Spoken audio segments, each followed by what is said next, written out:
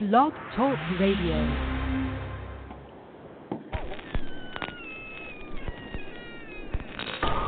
Ladies and gentlemen, boys and ghouls, step right up. Behind this curtain lies a ghastly concoction of delight, horror, fantasy, and terror. Your every wish is our command, your every whimsical desire brought to life. But I'm warning you, there's always a price. Welcome to the greatest show on earth!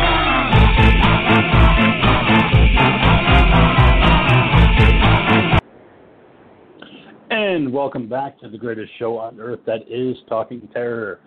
As always, I'm your old pal, the King of Horror, Andy G. Welcoming you back to this episode where the Dean comes back after a birthday celebration last week with his film pick of the week, which is, of course, 2014's A Girl Walks Home Alone at Night.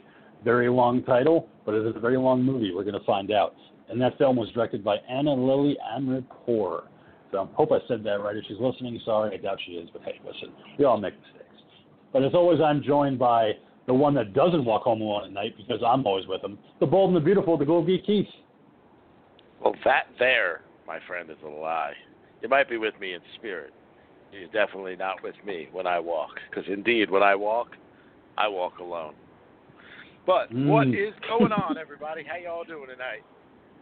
I thought you were going to start saying Godsmack there for a second. I was like, oh no, he's going in the fucking early aughts action territory with the Godsmack songs. He walks alone. No, I'm not feeling the new metal right now, man. Not yet, anyway. Pull out some Creed. Yeah, I'm doing okay. About to bring on the demonic Dean. Let's see, he's here, and I don't want to be with further ado. Dean, welcome back to the show. Thank you. New metal, what is it, 2002? He just wants to break stuff. Oh, come on, that's late 90s, I missed the first man. part of that. I don't know, man. That was never new metal. Biscuit was like mid-2000s. That wasn't 90s. I mean, I have to say, well, I mean, weren't bands they played like at Woodstock 99, man. Yeah. Oh, yeah. Man. I'm fucking old. I thought that was like 2001, 2002. Oh, yeah, there was man. a period of time where the Ghoul loved that shit. Oh, get out of here. He was a Durst guy? Man, look at him with the backwards baseball cap on. Don't try to play all coy, dude. You totally had a phase where you were like, Limp Bizkit's the best thing ever. And I was like, what on earth happened to you? Holy shit, okay. I can honestly say there's never been a moment in my life where the word Limp, except for right now, Limp Bizkit is the greatest thing ever. Like, that has never escaped these lips except for this moment. All right, one of those days. I mean, I chose those some words. of their music. Yeah, there were times. I like that one song he did with the dude from fucking Stained. Oh, awful. Anyway, what were you saying, Dean? You know, I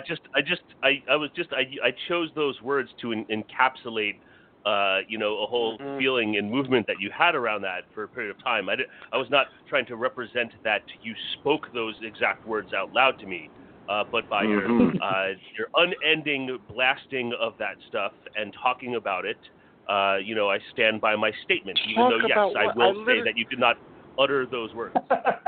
I literally know one Limp Bizkit song, and the song that he did with fucking the guy from Stained, Aaron Lewis or whatever the fuck his name is, man. So, I don't know. Why don't we talk about your love of NSYNC or something like that? Why would I mean? I never listened to that band really, though. I mean, I'll talk about my love of any music. NSYNC had a couple of cool music videos from their Kick album in the late 80s, but it was not, it was fine. NSYNC was around the 80s? Oh, I'm sorry. Why was I thinking, you said NSYNC. My brain heard In Excess. Oh, no, yeah, you said NSYNC. No. My bad. I'm like talking about like the In Excess album Kick from fucking 1987 or something. That's what my brain heard. He's more of a Papa Roach guy. So anyway, do we have horror news or what? Yeah. We're going to talk about new metal all night? I mean, Please, no. look, if that's going to make you all happy and bring you back to your glory days, then don't let me get in the way. Please, carry on. Well, they pass me by glory days, you know? The wink of young girl's eye. Glory days. Yep. This is true. But anyway. What do you have for us, Dean? A couple of things, that flitter around the fringes. The Tiger King Zoo has officially closed. Oh. They had their federal animal license suspended, so their zoo has been closed. The grounds of the zoo will continue to be used to produce, Tiger King related material, but the zoo has closed to the public. I know that everyone is all broken up about that. What's that? Remember when that was popular? Oh, seriously, it feels like a year ago. Like 4 years ago, when that was all the rage. As we see, the whole idea of this pandemic and everything, with everybody being stuck at home and all that, we've seen that society rapidly moves fast to their entertainment when they are enclosed in these types of situations. Things that normally would have stretched out maybe for a little bit longer period of time are now all just really shortened. So Tiger King's 15 minutes of fame really was about 2.5 minutes. So sure, but still, I will have to say, and maybe I'm wrong about this because I'm usually one that's not involved in these kinds of things, but I feel that was the first one in a while, and it was the perfect storm of its absurdity and the fact that everyone's doors had just been locked to the outside world. I feel like that was the first time in a while there had been one of these huge collective, culturally collective thing across the whole spectrum that everybody was into. So I felt it was a similar swell a few years back when Netflix did that Making a Murderer thing, where the entire universe was into it. That's what exactly I was. That's a good one too. What, 2 years ago, 3 years ago? No, that's longer than that, man. I think it's longer than that. I think in this streaming world, things feel like they're a lot further back than they really are. Let's see. The original episode was in 2015. So that, I was about to say, I'm pretty sure. Yeah, no, I watched it, not immediately, but pretty soon into it when it was all the rage. And I was about to say it had to be more than just 2 years ago because I was pretty sure that I hadn't yet moved to California, and that was in the spring of 2016. So. I probably didn't watch it until about 2 years ago. I don't think I caught it until 2018. And that's not that we're trying to have a whole discussion about that, but I never followed up with a second season of that or anything. I watched the first season, there was nothing to follow up with. I watched some of the second season. It's literally this other lawyer that they hired who swears to you that she's got some kind of bombshell fucking thing that's gonna light the world on fire and get him exonerated and out, and it's literally nothing at all. It's all about trying to find another person that doesn't seem to exist anywhere that they believe might have actually committed the murder. Yep. Yeah. Oh, what a bomb that second season was. Yeah. And then also just try to capitalize on it while it was hot. It's the same thing. That's true. Of course. Getting that extra episode of Tiger King in, which really wasn't much of anything. Right. So, also something that we talk about on the show as news pops up. As we all are, it could be one of the properties that I am most looking forward to with the greatest amount of anticipation. The third season, the creators, the third season of Cobra Kai, which is going to debut sometime later this year on Netflix as it switched platforms. They did, and we talked about this, but they announced August 28th as the date that seasons 1 and 2 will hit the streaming service for Netflix. They have yet to give their release date, but the creators did put out an update that said that nothing having to do with season 3 had any effect from COVID. but they're just going to hold off a little bit on the release date for season 3, being that it's moving to a platform with a much wider audience. They want to give a new large audience an opportunity. They want to give them time to watch season 1 and 2 before they put on season 3. But as I have said on numerous occasions and will continue to do so, I think that it's absolutely brilliant television, and I just cannot wait for season 3. Speaking, well, obviously I can agree with that completely. I think we're all lovers of the Karate Kid and the Cobra Kai series here. We all love our mac and cheese because Daniel loves his mac and cheese. Mac and cheese. But that, yeah, you know, I'll suck a dick on the corner for some mac and cheese. Like crack. That being said, though, you know, one show that I know that me and the King here both watch, and I just began season 4, episode 1 of Riverdale. That too is actually quite a show, quite a series, man. It picks up real fast, but I have to say that first fucking episode of season 4, the memoriam to Luke Perry. Oh, yeah, God. okay. Fucking tore me up. Talk about just devastating, man. Absolutely heart-crushingly devastating. Me and the Ghoul Girl is sitting here, and there wasn't a moment throughout this episode that one of us were not crying in some way, shape, or form. It was just horrendous. What a mess. Oh, and when Doherty shows up? Holy shit. Uh-huh. Well, there you go. There's a spoiler for anybody that hasn't seen it if you intended to. Well, there you go. You got something to look forward to. It's funny, too, because everything... Like I always do, I haven't looked into anything for it. But knowing that, you know, he had died during, you know, season 3 or whatever it was, because there was a point where at the end of the one episode they said it.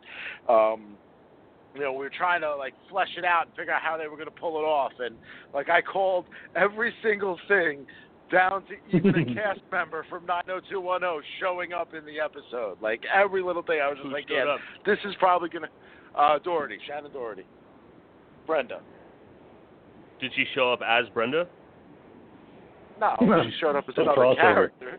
I mean, that could have been. It could have been done. It's the same channel that ran 90210. So not Beverly Hills 90210, but the other series that was 90210. But again, so yeah, that's definitely a series worth checking out. A lot of horror related things in that, from people that are directing episodes to some of the writers. There's all kinds of nods and everything. And if Jughead goes, I'm done. I ain't watching the show anymore. He is my main for that entire series. I'm so protective of him. Don't hurt him. Don't touch him. Well, especially considering how season 3 ended with that little flash forward, you know. So don't know what that's about. No, you'll find out. Yeah, like I said, I'm glad you caught up real quick. Season 4, you're already done, so yeah, looking forward to it. Yeah, well, I heard season 4 doesn't end, and that I guess that because of COVID, so they're gonna tack on the end of season 4 at the beginning of season 5. Yeah, as far as I know, so you have to see how it plays out because it does have a lot of good stuff. And I just actually caught up myself not that long ago, so looking forward to hearing what you have to say about the rest of season 4. But sorry about that, Dean. Go ahead. What's next? Why are you apologizing to me? This is nothing but healthy conversation. Okay. Well, like I said, we're talking about something you're not aware of, Riverdale. So. Okay. And we have to always on this program talk about things that every host that participates is on the up and up about. Yes. Yes. Then I'd just like to say that for the last, 5 years, it's not really fair, all of the hours that I had to sit through listening to Marvel and wrestling. Weep. Wow. Cry for me. So anyway, what else do we have in the news? Is there anything going on? Well, I know movie theaters are opening this week, at least around here anyway. I know. AMC theaters. 15 cents a ticket. I didn't watch it because I have no plans to go, especially because my local theater right in town, where if I do go to the movies, 90% of the things that I see are at this theater, it's a different theater chain, and our theater right now has no plans to reopen as far as I know. But I did see that the theaters that are opening, one of them, it might have been AMC, they put out a they put out a video explaining their safety procedures and precautions. I did not watch said video because I would not be going to an AMC theater. But apparently they're taking safety. It's of the utmost importance, even more so than profit. But anyway, I know a short person that's going to make sure that the theater is extra clean every time. Extra clean, sanitized. Ed Liggett, tuba. he plays the tuba. Does he still work at that movie theater? I can tell you I remember seeing him somewhere within the last 5 years. I don't remember if it was that theater or one of the other AMC theaters, but I have seen him. I just haven't seen him. So he's still in the film. He's still in the movie business. I believe so. Yes, he's a career AMCer. All right. All right. Get that AMC pension. It's been said for some time that the upcoming fourth season of Stranger Things was going to end up being the final season. With the rapid maturity and growth of all of the cast members, that the show was always envisioned to be a show where at the center is kids and not adults or late. Said. Right, or late adolescence. But this was a show centered around kids. Well, the Duffers are now saying that season 4 is not going to be the end of Stranger Things. They did say that they know what the end of Stranger Things is going to be and when the end of Stranger Things is, but the pandemic has given them the time to really look ahead into the story to figure out what is going to be best for the show. When it comes to the upcoming fourth season, not everything is done filming yet. They said that all of their scripts are completely revised and written and ready to go, and that the safety of the cast and the crew is number one. But it's going to be real curious to see, how they approach what is actually happening, in life because of age with their cast. Because I just saw a photo in the news, 2 or 3 days ago. Apparently, Millie Bobby Brown was photographed out on the town with another actress, and she looks like an adult, not an adult, but she don't look like no kid anymore, She's the oldest of them and has been the one maturing the most. That's true. Right. Yeah. So I haven't seen the rest of them around really, but it'll be curious to see because in season 3 there was a big difference in some of them from the first episode to the last episode in just that one season. So I know that they had to do some things with the filming and camera angles, for heights of certain characters and whatnot. But it'll be curious to see what happens. Season 4 of Stranger Things is one of those things that like all of us, I'm looking forward to. But I'm curious to see how the COVID shutdown has affected it. Well, I mean, I know one of the things that from when we met Randy Havens, the guy that plays Mr. Clark, he said originally, and again, this was right after the first season. I thought that was Morgan Freeman. No. Morgan Freeman. He played Mr. Clark. He played Mr. Clark. And Stand By Me. Yeah, he did. Lean on Me. Yes, Stand By Me. I'm talking about Lean on Me, not Stand By Me. Yeah, that's the other one. That's Kid Funny about it. I think I even said Lean By Me. I think it's Lean On Me.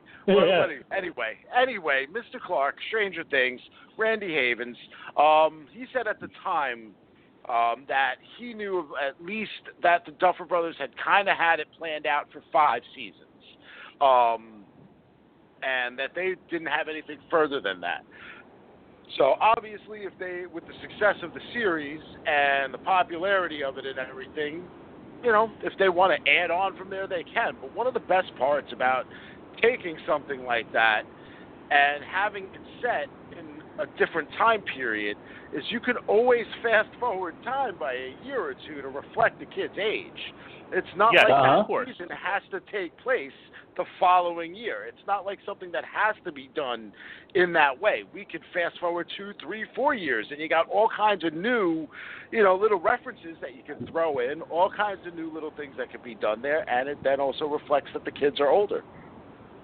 And see, you are correct about that, because originally when, like, the first 2 seasons of Stranger Things came and, obviously had this monumental popularity that it had, they did go ahead and say that they had envisioned it as a 5-season series, but they had changed. That statement had changed, and they had changed it and said that they were now looking 4 seasons because of the ages and changes going on with the cast. Like, that was stated publicly somewhere along the lines, but apparently that has changed once again. And obviously, I would imagine with things like this, I don't think that it's the easiest thing in the world to create a television series that's going to catch hold of an audience. And I feel like if the iron is hot and the getting's good, like, you shouldn't be in such a rush to turn it off if you feel that you can continue to tell a compelling story. I think the key word there is compelling story, more than just trying to hit while the iron is hot. As we saw with the success of Stranger Things, we got a flood of films and other series that tried to ape and mimic that very same thing with varying degrees of success. Well, that happens whenever there's something that's popular. Of course, but when you're the source material and you actually have a structured story that you are capable of telling, you can then also craft it and change it. Let them do all the mimicry. Let them do all the copycat shit. Don't allow the, whatever Netflix or whoever it is that's going to be, obviously their bosses and paying the bills. I get that they have to go by their guidelines and whatnot, but as fans, we want the story to continue to make sense. We want to watch it and feel as entertained in season 4 and 5 as we did in season 1. Case in point, look at a series like Lost, which was so great in season 1, season 2, and then each subsequent season just got worse and worse and worse until you get to the finale, and you're like, well, you're fucking kidding me? That's what we said back in season 1, so you just wasted our fucking time for 4 more seasons. So that's what I don't want to feel here. If they can do this and they can do it right, I'd be very pleased with the Duffer Brothers here. Yeah, I agree. All right, what else do you have, Dean? Continuing along in the world of television, Unsolved Mysteries, which we have talked about as a Netflix property and how they had put out the first 6 episodes to varying degrees of quality. So I'm told I still have just watched the first 2. Has announced, and they had said that there's going to be more coming when they have announced that the second 6 episodes of this season, whether this turns out to be a 1-season deal or it continues on, will hit Netflix on October 19th, right as we're in the prime of the Halloween season. So if you are a fan of Unsolved Mysteries, October 19th, they have not announced what stories they're going to be exploring. Just a note that one of these is going to contain an unusual ghost episode. So, if that's your kind of thing, you should be looking forward to that. I have said repeatedly how, growing up, the original Unsolved Mysteries was must-see television for me. That was can't-miss TV. If there was a possibility of me having to miss an episode, that was one that was like set the timer on the VCR to record it. I had a couple of different VHS tapes that I would use to record and then record over. When I needed to record Unsolved Mysteries, that was like I could not miss that show. And what this Unsolved Mysteries on Netflix has done, because all of the original seasons are on Tubi, I have gone back and started to watch some of the different episodes. I did not go back to like season 1 and start at season 1, but I had Googled like what are the best original Unsolved Mysteries episodes, and like found a list somewhere of like 30 different episodes, and haven't watched a few of those and whatnot, and I love it.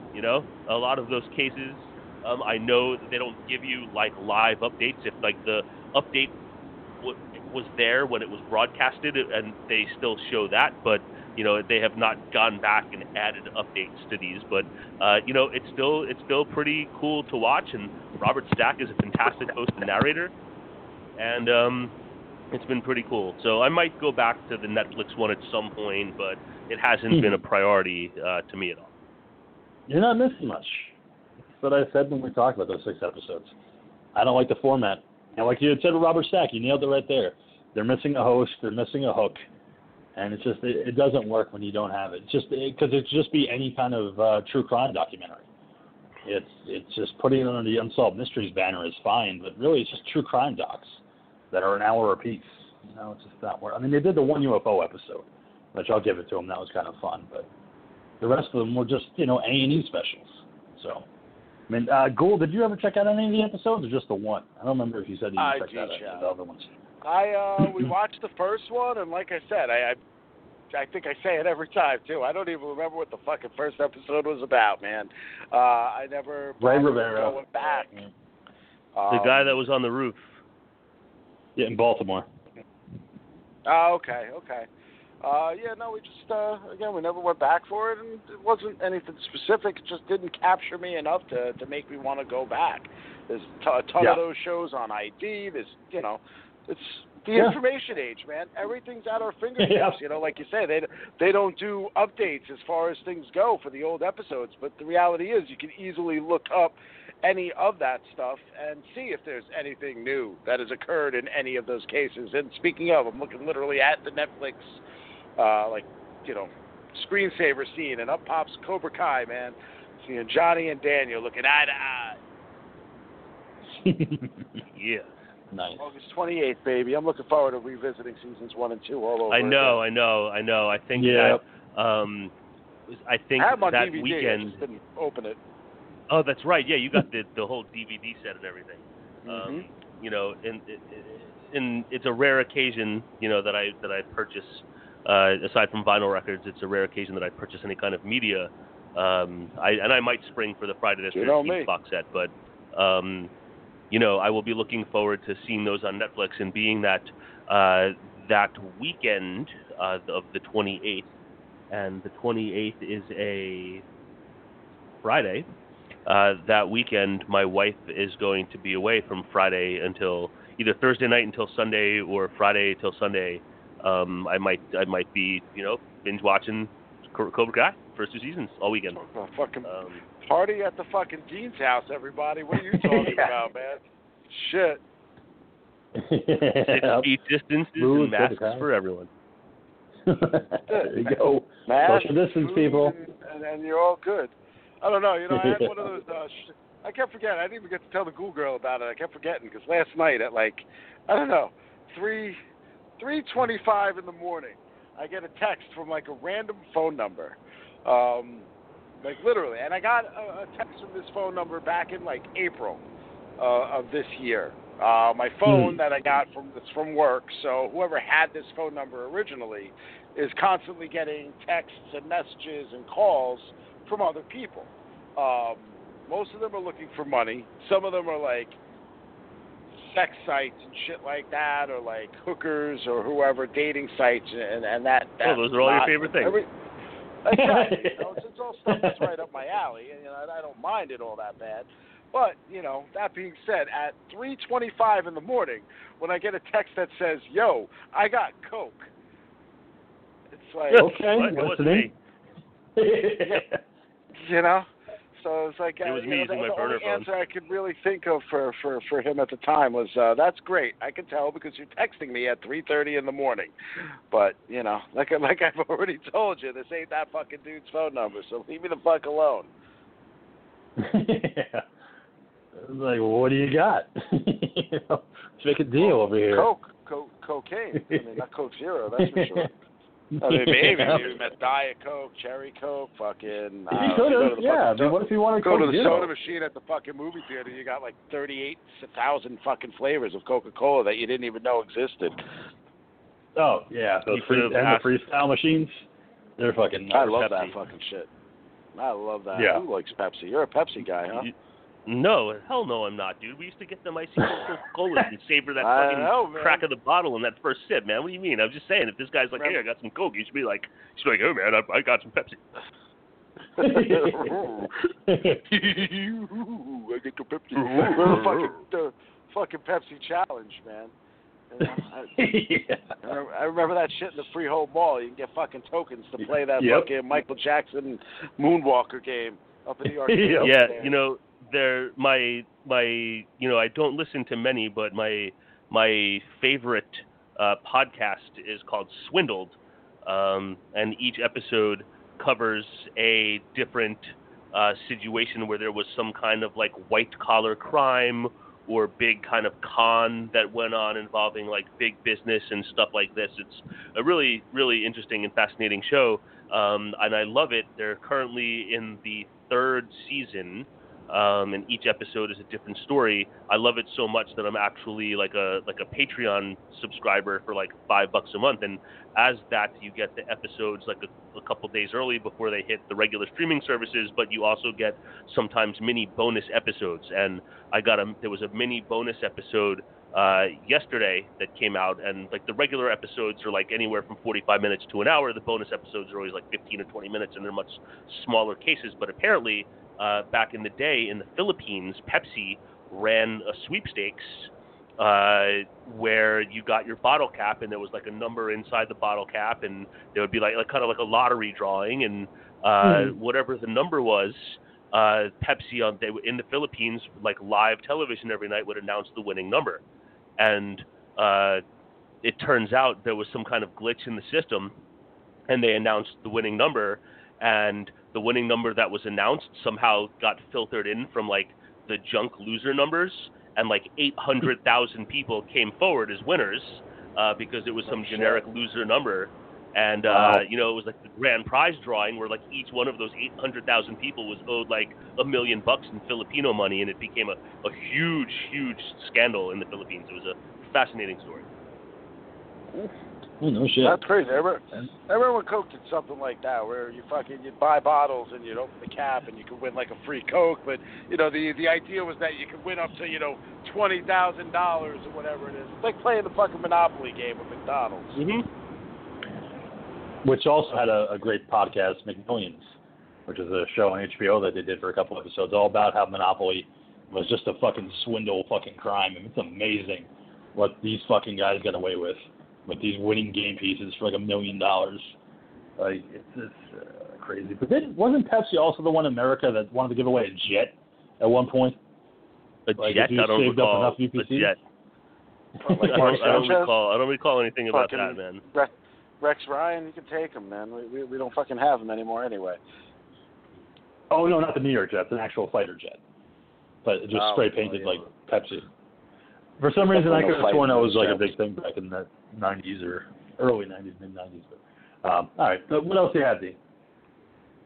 So legitimately, Guillermo del Toro is directing an stop-motion animated musical, Pinocchio, with an all-star cast including Ron Perlman, Christoph Waltz, Ewan McGregor, Kate Blanchett, Jesus himself, John Turturro, and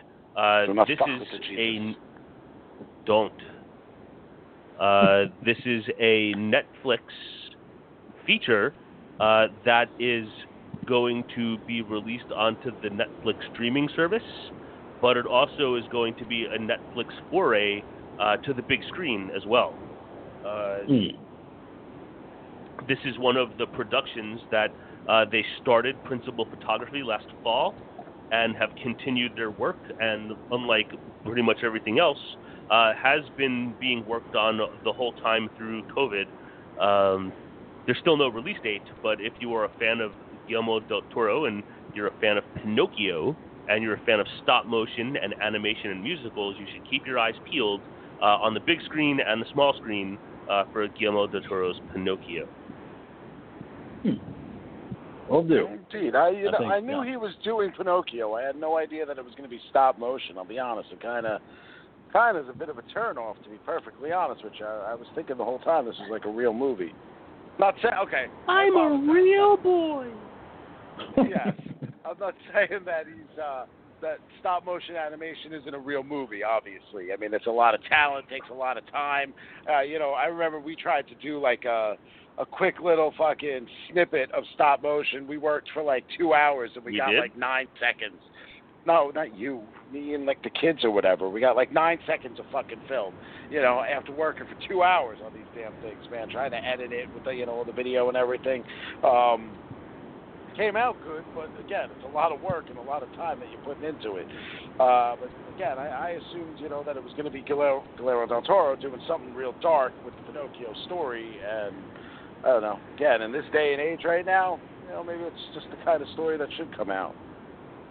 It could still be dark, even though it's stop motion. It's Guillermo del Toro. He's capable of anything. I think even more so, I'm impressed that it's going to be stop motion, just to see what he can get away with, and it's a musical too. I mean, I fucking hate musicals, but I'm willing to give it a shot just because I want to see if it, like the girl said, if it's dark enough. I'm hoping they go real fucking dark, because I mean, even the original cartoon, when he goes to the land of misfits toys, that's pretty fucked up for a kid's cartoon, even back then. That was Rudolph the Red-Nosed Reindeer, man. No, what the fuck did he go to? Because didn't Pinocchio go to like a yeah, land he went. with all the other fucked up toys? They went to an island or something. No, I'm just fucking with you. Yeah, and he got turned into like a half donkey and shit. I remember that. When I was a kid, I was like, that's creepy. He's getting fucked up. That Disney shit was weird back then, though, man.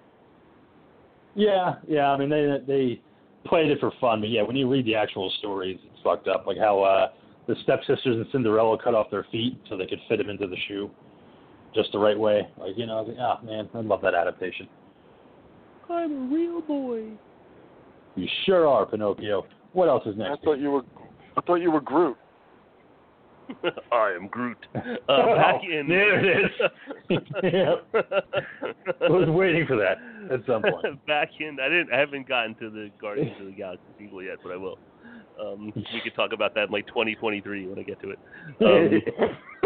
When we look, back in 2015, production company Morgan Creek announced that on Twitter, for the record, we will never remake The Exorcist.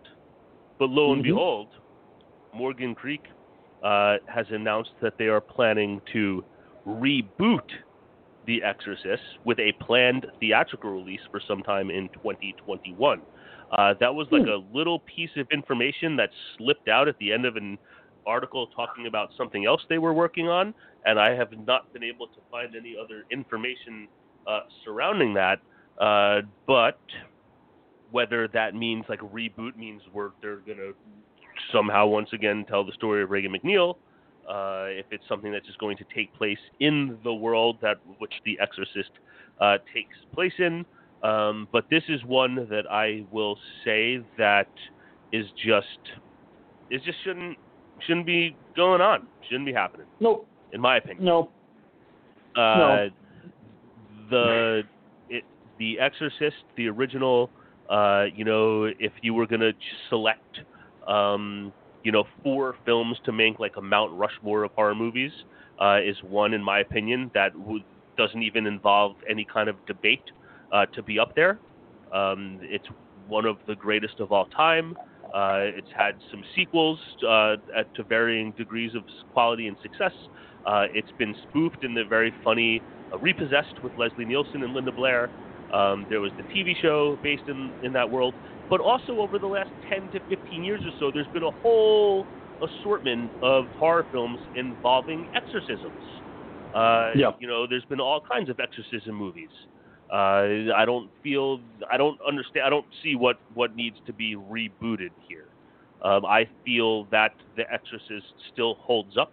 I have seen it probably 6 months to a year ago is the most recent time that I've seen it, which came on the heels of my reading the book for the first time as part of my book movie reading project. And I just don't get the need for it in any way. And where do you stand on it, Ghoul? You know me with certain films, man. I kind of have to agree with the Dean on this one, man. You know, the fucking Exorcist is a classic. It's still an effective movie. You know, you've got all kinds of versions of it out there that have made it clear and clean, and it looks beautiful still. I think the scares are still there. I think, you know, all the connotations. I think the performances are fantastic. Everything from the music to everything about that film works. You know, it's kind of how I feel like with Jaws. There should never be a reimagining or a remake of Jaws, you know.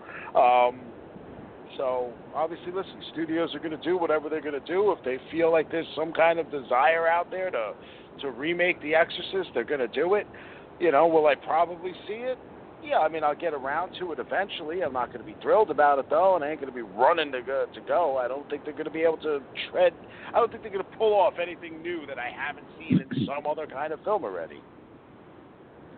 Yeah, you know, and that's, that's what you always hope with a remake, is that they'll take the original material and then they will either improve upon it or they will create something different that is kind of an homage to the original.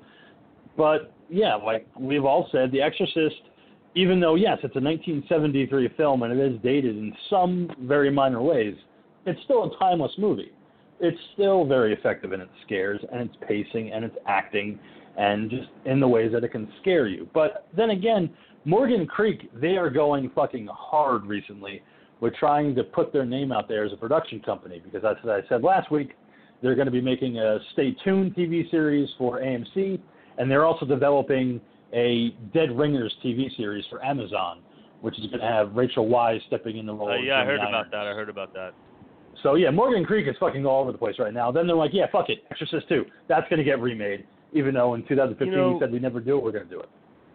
It's just, and I just pulled up a list of them, and it's just like, it's not that there's been a lack of exorcism movies, man. There's been I forgot a ton there was of even an Exorcist TV series a couple years ago. I totally forgot about that. Yeah, that's what I had said. Yeah, man. Yep. But aside from that, like The Exorcism of Emily Rose and The Last Exorcism and The Devil Inside and The Possession and Exorcismus and, the list goes on and on and on. Possessed. The Rite. The Unborn. There's just, the list goes on. There's been a million different exorcism-themed movies. Like, why mess with the pinnacle? You know, like, I can't speak for you guys because I know what if I were going to pick 4 films on the horror Mount Rushmore, I know what my 4 are, and The Exorcism is one of them. You know, and I feel like if you're up there on the board up there, one of them's been remade. 2 of them have been remade, actually. But I just What are your 4? I'm interested to hear what your 4 are, because you know what they are. My horror movie strictly horror. My horror movie Mount Rushmore is Psycho, The Exorcist, Jaws, and Halloween. Interesting. I mean, I can't debate those. Those are fucking excellent choices. But yeah, Ghoul, what about you? Now that we bring this up. I'd have to really give that some thought. I mean, obviously, again, Jaws is a shoo-in. I might go Texas Chainsaw, Poltergeist, and I mean, yeah. I want to give Exorcist could fall into that. I'm trying to, again, the reason I'd have to think about it, I got to think about it based on when I saw certain films, because my memories of them are kind of tied into certain time periods of my life. I do want to say, because, on the real Mount Rushmore, there are 4 presidents, but lately the current president has been talking about how he should be added to Mount Rushmore. So I do want to say, I want to give honorable 5th mention. I want to give honorable mention for my 5th Mount Rushmore for sure would be Peter Jackson's Brain Dead, a.k.a. Devil. It could just be a picture of Mom with the dog hanging out of her mouth. Yeah. Yeah, that's a good one. What would you put there? Thinking Dr. about Giggles. it, geez. No, not Dr. Giggles. Yeah. Definitely Texas Chainsaw Massacre. Definitely Psycho, Halloween, and Night of the Living Dead. That would be my 4. Okay, that's another one too. Good. That's a nice one, man. I like it. Has anybody here checked out Lucifer at all on Netflix? I wanted to, but I heard it's a good show. Has anybody here checked out Umbrella Academy on Netflix? I have. No, I haven't. I have. Is it worth watching? I am not through with season 1 yet. What I've watched, I've enjoyed. The Ghoul Girl, not so much. So that kind of is what stalled it, because we went back to Riverdale because we can watch that together. I need some time to myself to be able to watch Umbrella Academy. I was liking what I was seeing. And you've checked out Lucifer, I'm guessing, Ghoul? No, I have not, but she's giving it like a try for the 4th time now. So I don't know. I always see positive things about it, but you know, she's trying. I've never given it a shot. I've had no interest. No, I didn't really get it. I think I watched the pilot episode, and I think I gave up after that. I didn't really understand the whole thing about Satan and being sexy and all this other stuff. I was like, it's fine. It's not for me. Yeah, I know a lot of people do like it. Satan. I'm all about sexy Satan. No, I don't mind that. I don't know. I don't know if it was filming or whatever it is. Something about the show bothered me. But you know what? I also probably didn't give it enough time. That's often the case with me and fucking TV shows. Like, if it doesn't catch me by, like, the first 2 episodes, I'm like, yeah, I'm good. And sometimes, you know what, I got to remember. Sometimes it takes a little while to actually build up to anything. That's true. I usually give it 3, and then I'm out. But because this past Sunday, I actually checked out the first episode of Lovecraft Country. And I can't wait to see what the fuck's going to happen. Yeah, I ate that fucking episode up, and I can't wait for more. But I read the book first, so I already know, like, you know, kind of hopefully what's going to happen. But, yeah, if you guys have a chance to check out Lovecraft Country, I would recommend. Yeah, I'm not going to give away those secrets. Is that on HBO Max? Yes. It should be, yeah. No, I mean, is that where you would watch it? Like, where does it air? Like, I watched it on HBO on Sunday night. Oh, so it's an HBO thing, though. Yeah. Mhm. Okay, that's what I was asking. I meant HBO. Yeah, it's an HBO program. So if you have HBO or a way to watch HBO, yeah, you can watch Lovecraft Country. Okay, they do one episode. Yeah, but you know, it's one of those.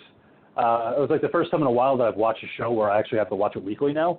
I'm kind of mad because I'm so used to fucking binging shit, and now I actually have to wait until next Sunday for the next episode, and I'm kind of like, come on, is it Sunday yet? I got to watch the second episode. It's so weird.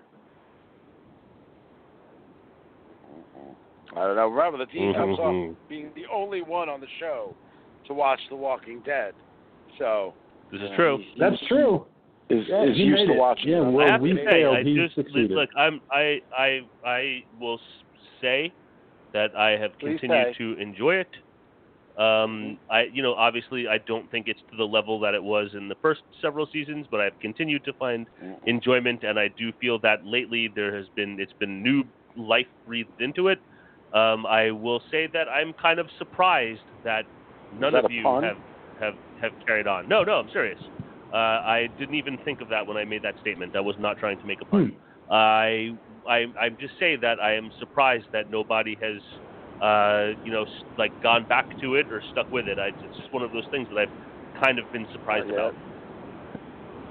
I'll get there. It's yeah. just a matter of getting there. Yeah, same thing with me. I watched the exit of Andrew Lincoln. I watched the episode after it, and I just kind of was bored. So I just kind of put it on the back burner, and I watched other stuff. And I was like, I'll come back. I didn't forget about you, Walking Dead. I'll be back. I'm just taking a break. That's just the way I looked at it. All right. That is where I am. All right. So what's next? Indeed. According to Keanu Reeves, The Matrix 4 has resumed filming in Berlin. But also in the world of The Matrix, esteemed actor and... I will absolutely never go to Berlin again. Yeah. Why not? Never, bro. You never saw Eurotrip? Oh, I did see Eurotrip many times. It's very funny. There you go. Oh, cool. Is that movie by chance? Is that on Movies Anywhere, Eurotrip? I know I own it. I don't know if it's on Movies Anywhere. I'd have to look it up. Okay, I was just asking. But I will let you know. esteemed actor who gave life to the character of Morpheus, Lawrence Fishburne, has said that he was not invited back to play the character of Morpheus. He said that he wishes everybody well, that he was not invited back, and that maybe because he wasn't invited back, he is going to go and write another play. Now, that just sounds like some comment, but the article that I saw gave that statement some context, which maybe means, like, in his message, that the character of Morpheus might be played by somebody else, because I had no idea about this until I read this article, but way back in the mid-90s when Die Hard 3 with a Vengeance was created, Lawrence Fishburne originally was playing the Samuel L. Jackson character of Zeus, and was essentially fired and replaced. And when he was replaced in that film, he took that downtime to write a play. So to make a kind of weird statement like that, when another character he was playing ended up being played by another character, another actor, he wrote a play, and then to say that now, like 25 years later, people are thinking that maybe Morpheus is still going to be there in some capacity, but played by another actor. So if you're looking forward to Lawrence Fishburne, look elsewhere, because he will not be in The Matrix 4. Maybe it'll be Samuel L. Jackson taking another role away from Lawrence Fishburne. Maybe Morpheus will be played by Samuel L. Jackson. Yo, motherfucker, you need to calm down in The Matrix. I mean, obviously, going by what we know of the weird, twisting storyline and world of The Matrix, perhaps we're looking at a prequel sequel, where it's the fourth film, but it's going to take place prior to the events. Maybe we're going back to the whatever first coming where Morpheus was freed. So he's going to be played by a younger character, and we know that there's been multiple versions of Neo throughout the history of The Matrix and whatnot, That's a good theory. We'll have to see if they go that way. Have a younger Morpheus. I don't know. Kind of miss Lawrence Fishburne in it, though, because he's always my Morpheus. I love Lawrence Fishburne in everything, man. He is one of those. Yeah, even Blackish, that show he's on. Great. He's got gravitas. You're right, Ghoul. He's got that thing about him, Well, and also he's a great that Lawrence Fishburne's presence. He's one who can elevate what's around him and be like the bright spot in a not great film for sure. I have an example of this that I saw just yesterday, and I had seen it before. I had seen it in the theater. But years ago, I had read a book called Bringing Down the House. And the book Bringing Down the House was about a team of MIT genius college students and their professor that figured out a blackjack system to use in casinos that involved knowing when the shuffle was going to benefit and to bet big. And they took the casinos in Vegas for thousands upon thousands of hundreds of thousands of dollars.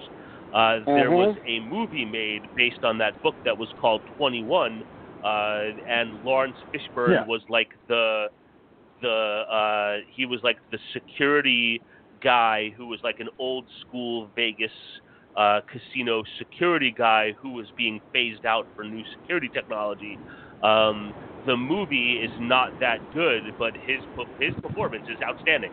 And I happened to catch the last 20 minutes of this film yesterday, and he has some shining moments in the last 20 minutes. So I saw that with the film with Jim Sturgis in it, right? The kid from Jim Sturgis movie that I like that you hate. Yeah, the Across the Universe. Jim Sturgis, yes. I love that movie. I will defend that movie to the end. I was hoping it didn't fit the vision of what I thought that it was going to be, so I felt disappointed. That's all. But anyway. I mean, I get that. Yeah.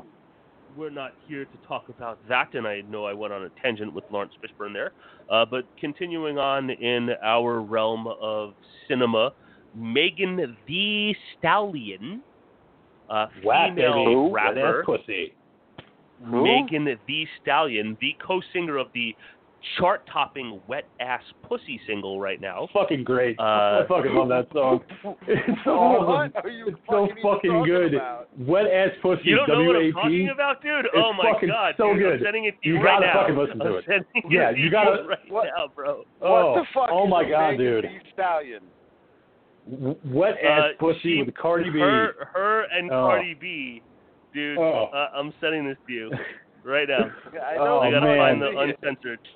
Yeah, you gotta find the explicit version because Is this a horse or is it a person? It's a hot-ass black chick rapper. A female rapper. Oh, okay. So it's a person. Just talking about her wet ass pussy. Yes, she's a rapper. Okay. So because she's a rapper, does that make her not a person? I mean, she's a person, correct? She's a person. She's a person. What is she working on, Dean? Aside from wet ass pussy. Anyway, she is writing what she is calling a mind-blowing horror script, the likes of which you've never seen before. So this movie will scare the shit out of you. Those are the details. Those are the details. Yeah. And there you have it. Well, she did say her favorite movie is The Evil Dead, the original one, so I was like, fucking dude, man. Yeah, okay. I'll go with her. You know, I'll see what she's got, because she loves the fucking original Evil Dead. She could have said any horror movie, and she picked The Evil Dead. So I was like, fuck yeah. Then I listened to Wet Ass Pussy, and I was like, you know what, I'm in. I'm in. Full with Megan Thee Stallion. Okay. Take me away. Indeed. I am looking forward so much to hearing what this will sound like. I'm sure at some point or another. It's so insane that it exists, right now. but it's so great. No, literally, it's one of those. It's funny. It's really funny because when you really examine, and again, I'm not trying to start a whole political discussion, but it's really funny when you examine lately what like the Republican Party has truly become and who like the biggest mouths are in the Republican Party, and like this song has come out right now, and like the Republican Party is screaming that this song is like it's the degradation of America, and this is America's fall. This song is America's fall. It's one of those songs that like politicians are like screaming from their fucking pulpits about. Oh, like Ben Shapiro going all day long about fucking that song, and everybody's making fun of him saying he likes dry ass pussy. Like, you don't like it wet, Ben Shapiro? You have a problem with it. Like, I can go all day long about how the right's going fucking crazy over WAP. But all right, so is that it, Dean? Is that all you had? No, that's not all I have. Okay. All right. What else you got? So, just a few more things to talk about. Sure. Go ahead. Rock it, man. So I am one who has been very much looking forward to Zack Snyder's Netflix film Army of the Dead. That has continued. I'm pretty sure that principal photography has been completed. But big news from that film is that one of the main actors, comedian Chris D'Elia, has been dropped from the film. Because he has just recently fielded a series of sexual harassment allegations involving underage girls. Oh boy! He's been replaced by another comedian / actor named Tig Notaro, and right now they are doing like a quick round of reshoots. And also having to use a combination of techniques to do those because all of the actors are now spread across out where they live because of the pandemic. So they're going to be doing some stand-ins with, other actors as stand-ins, as well as some green screen work and CGI work to complete these reshoots. Snyder, for this zombie action film, that will be set in Las Vegas, has been given a huge budget from Netflix, like an $80 or $90 million budget for this film. He has promised He has promised to deliver like a beyond over the top gory thrill ride.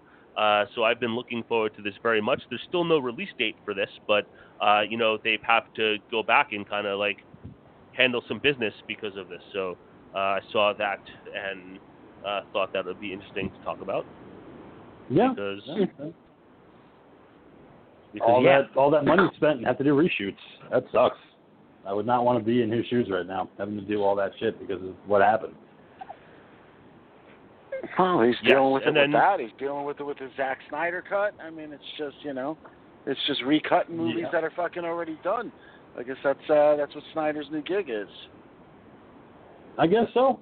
Yeah, he must like it. So we'll see what happens when that movie eventually drops. But all right, so what else do you have, Dean? Two more quick things. I know I shared this information in our group chat, but very excited that September 10th we'll see the Netflix release of the sequel to The Babysitter. I had never even heard of The Babysitter until one day, quite some time ago. The ghoul was like, dude, I know when I tell you to watch some stuff, you like take your sweet ass time and don't often get to it, but seriously, you need to go on Netflix and watch The Babysitter. And I'm pretty sure I watched it either that night or the next day, and it was just so much fun and absolutely delightful. I fucking loved The Babysitter so very much.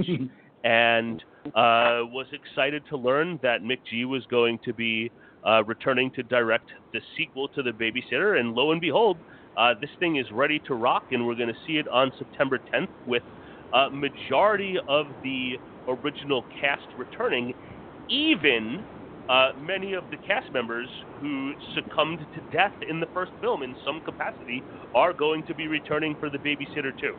Unfortunately, as of now, it's been said that original babysitter Samara Weaving is not going to be returning for this go-round. Yeah, that's a bummer. But we'll be curious to see how it unfolds. And as a Netflix fan and subscriber, I will be looking forward to this coming out. It's not like there's so many other things to be doing, and when there's a property that I enjoy that I'll get to see because we're all sitting at home in our fucking quarantines. Babysitter 2, September 10th. I'm working. Well, I mean, I'm working too. Actually, don't get me wrong. I'm back to work too. Yesterday was my first day. I have been on site in person yesterday and for a portion of today. When our school year starts with our students next week, that will be starting virtually, but I still have had to go into my building for some meetings and whatnot. So, yes, I am working too. And so on. So, here they're doing one of those weird ones where, like, I don't know, the high school age kid is going to be in school for 2 days out of the week and then do virtual learning for 3 days out of the week. And we're not even sure about the other one yet. At this point, we may end up just keeping the other one to stay in the virtual land because of all the at-risk people that she comes into contact with. Yeah, man. I don't know what I haven't been, and again, I don't want to spend all this time as I look at the clock talking about COVID. I have no idea what's going on in New Jersey. My county in California, along with like 14 other counties, are on the state of California watch list based on cases and numbers and percentages. And until we fall below a certain threshold, all schools in our county, whether public or private, have to start the year on distance learning. Once we fall below that threshold, we will have the option to open in person. But as a private school, we can make our own decision about that. We don't have to follow any school district guidelines. So I'm thankful for that because I know that my school, our number one concern is safety, not rushing back to be back in person. So absolutely, I want to keep moving on. As I look at the clock, I can feel the King of Horror starting to sweat from here. What? I know I wasn't even paying attention. Sorry. I literally zoned out during that whole conversation because I don't care about school. I know. I don't want to say I know because I'm pretty certain that the King of Horror, Andy G, drinks his coffee the same way that I drink mine, which is black as night. Is that correct? That's King correct. Of Horror? Yes, it is. And King of Horror, I know that you are a fan of Freddy Krueger himself, Robert Englund. Yes, I am. Not Jackie Earl Haley, but Robert Englund. And even though if I'm drinking horror-themed coffee, I'm choosing coffee from my friends over at Deadly Grounds Coffee, but Damn right. the Dead Sled Coffee Company has announced that they have teamed up with Robert Englund for a Robert Englund themed coffee. They have said that they have been working closely with Robert Englund. They've been sending him different coffees and different roasts to find the proper blend for Robert Englund to put his name on. They're aiming to start production on this new blend sooner rather than later, so you should keep your eyes peeled to Dead Sled Coffee for a Robert Englund themed coffee sometime in the near future. I'm already sold on it. I can't wait. Can't wait to buy myself a bag of Robert Englund coffee. Yeah, I mean, I'm a daily. I have my 1 cup of coffee in the morning every day. Black is night. I probably will. I've never even heard of Dead Sled Coffee, and I probably won't order any Robert Englund coffee. But with that being said, King of Horror, I hope that you order it and brew it, and I hope it is delicious. I will wait for your review, and if your review sells me, maybe I will consider, breaking out into the world of horror coffee once again. I attended the New Jersey Horror Con with the Ghoul a couple of years ago and bought a dark roast blend from Deadly Grounds Coffee that brought home and drank it all, and it was delicious. So we shall see. And then to wrap us up, before we move on to tonight's film, I do want to say that entry-level horror writer for the younger set, R.L. Stine, whose most famous series was his Goosebumps series, has also written a series called Fear Street, which at one point was going to become some type of theatrical film, I think for Universal, but at some point I guess they dropped it, and it turns out that Netflix has acquired R.L. Stine's Fear Street, and the summer of 2021, Netflix has announced, is going to be the Summer of Fear. And in each month in the summer of 2021, Netflix is going to release a feature-length film based on R.L. Stine's Fear Street. And I believe those 3 months are June, July, and August. But correct. Netflix will be announcing their Summer of Fear, a new Fear Street-based horror movie each month, summer of 2021. So some exciting news if you're an R.L. Stine fan and a fan of Fear Street. And those are the items that I came here to talk about tonight. Okay. And there's also going to be a re-release of 4 of the Fear Street novels. It's going to be an omnibus, and I think it's going to run like $30. It's going to be released later this summer. So 4 original R.L. Stine novels from the 80s being put into one big collection of Fear Street legacy novels. So that's something to look forward to as well. I know I already pre-ordered mine because I fucking loved Fear Street when I was a kid, so I can't wait to go back in and see if it's just as good as it was when I was a kid. But so that's something else. So R.L. Stine, he's becoming like the Stephen King of like teens from the 90s, where it's like all of a sudden R.L. Stine is all the time. Yeah. If that's and he's been for a very long time, and if that's an opportunity for younger audiences, yes, he's always been that, and continues to be a voice for a younger audience that has interest in one, reading, which is of the utmost importance, and 2, scary stories. A safe place for the young reader to start exploring that world. So that's great. And finally, and I know I put this on the group chat when it comes to reading, I got, it was my birthday last week, and one of the things that I had gotten from someone was an Amazon gift card, and I have an Amazon list of things that I have seen, that I would like to buy someday, but maybe not at that moment. And I didn't know what to buy with my Amazon gift card, so it went into my list. And one of those things that I shared with you guys earlier was the Taking Shape, Developing Halloween from Script to Stream book, which arrived, it arrived today. I haven't got a chance to read it in depth, but I read a little bit of the beginning, and it's, it's great information about what looks like each film in the series. To be honest, I was expecting a little bit more of a comprehensive telling involving different cast members, more in the line of the Crystal Lake Memories Friday the 13th book, which is one of my favorites. But I'm really excited. I'm really excited to have this book, and I'm really looking forward to reading it. And because there was a whole section about the novelization by Curtis Richards of the original Halloween, that sent me down the internet hole today about that, and I learned that if you wanted to get an actual copy of the original Halloween novelization, you were plunking down at minimum that I can find $185 for an quote-unquote acceptable copy, which in the world of books means it's not a great copy whatsoever. But I did find that that PDF version online, which I sent you guys via email earlier today. So I'll be looking forward to reading that as well, and whatnot. So I just wanted to share that information about that book. Yeah, I mean, I don't know when I'm going to get to it, but I have it saved on my computer, and I'll definitely be reading it soon. I have a couple of books on the docket that I will get to before that, including I got a used copy of The Butterfly Revolution, was the book that one of my recent picks, Summer Camp Nightmare, was based on. So, that's right. But anyway, I just wanted to talk about my new exciting Halloween book. So. Okay, I've got the PDF saved on my fucking on my phone and my files. It's right next to my Family Pie's Cinco de Mayo porn. Hey, all right.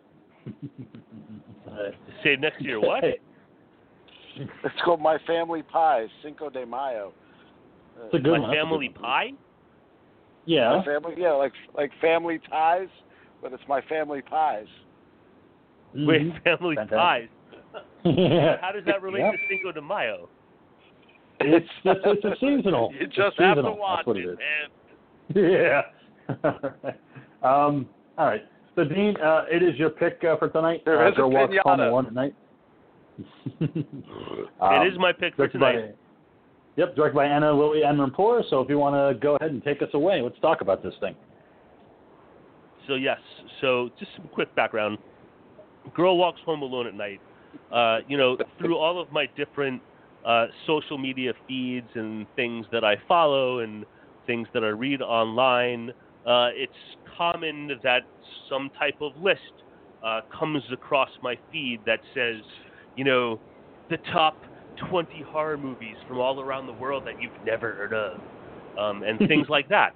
And I'm like, oh, that sounds like an interesting list. I'm going to open this window, and then I will have, add it to the other 110 open windows on my phone that I will never read. But that's not true, because every once in a while I will sit down and go through all of my open windows and read everything I've said that I'm going to read. And, when there are titles that sound interesting to me, I make a list. And, this was one of the ones on the list. Here we have this Iranian, vampire-y film from 2014. It was distributed by Vice Films into their, one of their forays into film, but it was presented at Sundance Film Festival. And, here in, Bad City in Iran, we have, this dude who's trying to make a living and caring for his drug-addict dad, and encounters this strange female on the streets, and there's vampire activity and double-crossing and drug deals and all kinds of stuff. So we have this strange kind of vampire horror movie from Iran, of all places, called The Girl Walks Home Alone at Night. And yes, as our very own King of Horror said, directed by Ana Lily Amirpour. So, this was what I had chose. I was unable to attend last week's episode, and I had been looking forward to seeing this film, and, chose one for my pick this week. Chose a film I had not seen before. My several picks past have all been films I'd already seen. So I've been looking forward to seeing this, and I'm curious to hear everyone's thoughts about A Girl Walks Home Alone at Night. All right. Ghoul, what do you think about the film, Girl Walks Home Alone at Night? You know what? I'll be perfectly honest. While I don't feel like this movie... Okay, I don't want to say it wasn't original. It was unique in some of its devices. But for the most part, this really reminded me of Let the Right One In. Or Let Me In, the American version of the film. Good call. That being said, I loved this movie. I thought, there were a lot of really cool things that went on in the way the story was told. I liked the black and white dynamic. I liked the characters and their depictions. And I liked the way she created the setting to make it look the way it did. It felt very much like a Western in a lot of ways. And, obviously, again, as we get deeper into the film, we'll find out that was actually the intention. But, yeah, so I really enjoyed the film. So thank you, Dean. Good pick, man. You're welcome. Yeah. And I had seen this when it had first come out back in 2014 and actually rented it just because it was something new, it was something different, and a lot of people, like the Dean was saying, even back then were talking about it, mainly because it was one of the first productions from Spectrovision, which is Brandon Noah and Elijah Wood, the actors' production company. So a lot of that was a lot of buzz because of that as well. The fact that it was Iranian, I mean, it was shot in California. It wasn't shot in Iran, but it's passable. It was shot in Taft, California, which is about 4-ish hours south of me. Not 2020, but February 2019, we took a road trip down to both San Luis Obispo and Santa Barbara, and Taft is actually kind of halfway in between those two towns, but a little bit west. So we didn't pass through it or anything, nor at the time would I have known that this film was made there. But this was made in California, but it wasn't like filmed on like a lot in like Hollywood or something. This was like on location in some small mountain town in California. And watching mountain town. not knowing that when watching the film, I didn't know this was filmed in California until afterwards. Through use, I think the black and white approach played part of that, but also just the kind of like minimalism of not showing much of the surroundings or busier areas of where they lived. Everything was just kind of very sparse and kind of cold and empty, which gave me a feel of maybe what the back streets of Iran might be like, being a place that I've never been before. Yeah, I mean, they did a very good job at covering it up. Like I said, we agree all with the black and white. And Western, definitely to the Ghoul's point, I definitely got that. But the thing is that I don't know if you guys are very familiar with the works of David Lynch as a director, but to me it just felt very David Lynch in a lot of ways, and not just because of the black and white, but because of the soundtrack, because of the randomness of certain scenes, like the rockabilly with the balloon, things like that. It took me back to David Lynch. As you say that, there was some, and again, I don't know enough of David Lynch's catalog to make those kinds of statements, but a film that I haven't seen that I've only seen one time, and I haven't seen it in a very, very, very, very long time, and I know that I saw it with the Ghoul in the Ghoul's home. I'm watching this in a film that I thought back to, especially with some of the shots of characters kind of just standing still and camera panning back and forth to characters' faces and facial expressions as they kind of look at each other. Was that film, I believe it was a Darren Aronofsky film, Pi. Yep, that's a good example. I actually watched that a couple months ago. It's a great one. We watched that at my house? Say that again, Ghoul? We watched that at my house? Yeah, we watched that at your house on a DVD that I owned, and that was not one of those like weird late like stoner horror movie nights. Like Nicole was there for that one. Like I think we all like Kelly too. I think we like all watched it together one night. And we definitely watched it at your house in Melbourne. Yeah, for sure. Don't remember it at all, man. But I do like that wop. that wet ass pussy. But I do like the fact that there's a lot of different things going on in this film, including, aside from vampirism, which we'll get to, is also heroin addiction, and even transposing that with blood. Having Hossein, the father of Arash, be addicted to it and owing to this weird pimp that has a briefcase full of hacky sacks and cash and drugs, which, it's good. He because you got to definitely get made your sure to fix have in. his hacky sack. All my favorite things, man. And he's also a pimp, and he has his prostitute that at 30 is just looking at long in the tooth at 30. But the girl herself, Sheila Vand plays her. Again, I got very, very cool Asia Argento vibes from her, just in the way she presented herself and the way that she acted. But it was just brilliant in the way that she moved, because it was just the way that she carried herself when she was wearing the shader at night. It was a perfect kind of way to present her as a vampire. Rather than have the traditional cape, you have her wearing the shader. I thought it was a perfect choice. Yeah, no, definitely, and it fit. I think for me, I got more of a that '80s Winona Ryder vibe off of her. That's a good one too. I would say that. That's a good one. That is a good one. Of her. I too, like we were talking about, like the whole setting and everything, and like how desolate everything felt.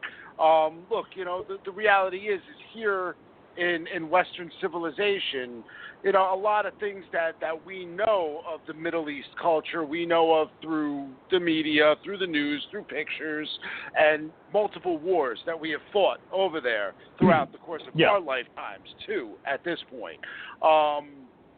So, yeah, I think in our heads, we always have, like, this imagery of these places that are, like, bombed out or desolate, or, you have these, like, few little towns We're that only also, have a couple of people living in them and shit.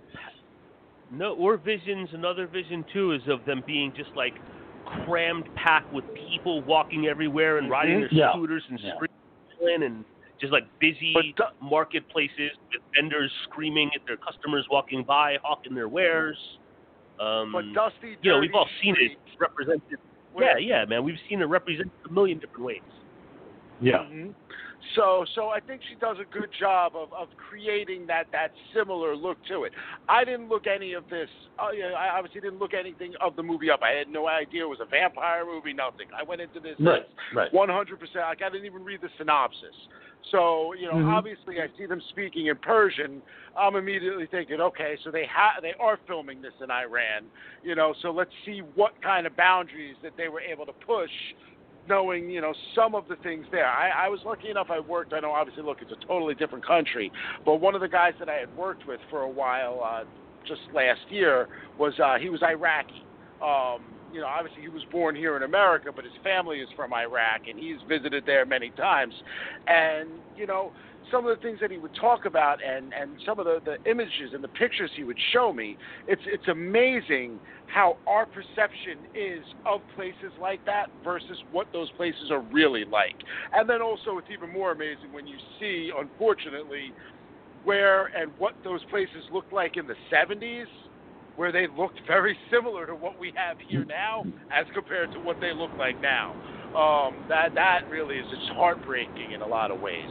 But again, with that desolation, with everything going on here, I just loved how weird some of these characters were right off the bat. Like Saeed was just so bizarre, and like this for me is setting the tone for like what this film is going to be like. Like I'm expecting now almost like a cartoon-esque like caricature of these characters.